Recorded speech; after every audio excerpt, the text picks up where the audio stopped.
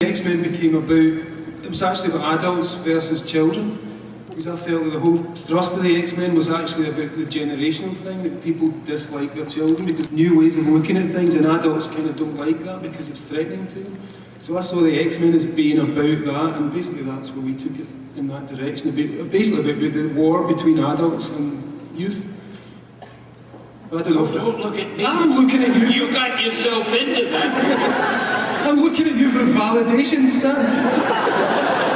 That's all I want. In the year 2000, X-Men took the box office by storm, igniting Hollywood's love affair with superhero movies and introducing these concepts to people who had never before read a comic book. But over at Marvel, the X-Men comics had been mired in stagnation and so steeped in continuity for about a decade. So much so that it became too intimidating for any new readers.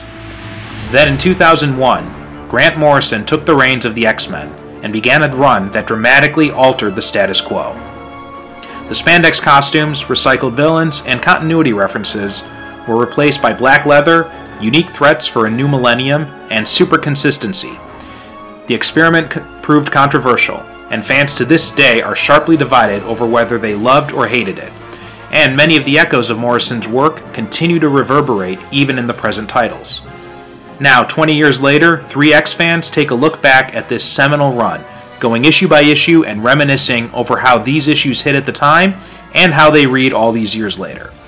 Don't miss E for Evolution, examining Grant Morrison's X-Men, available at eforevolution.transistor.fm, Apple Podcasts, or wherever you get your podcasts.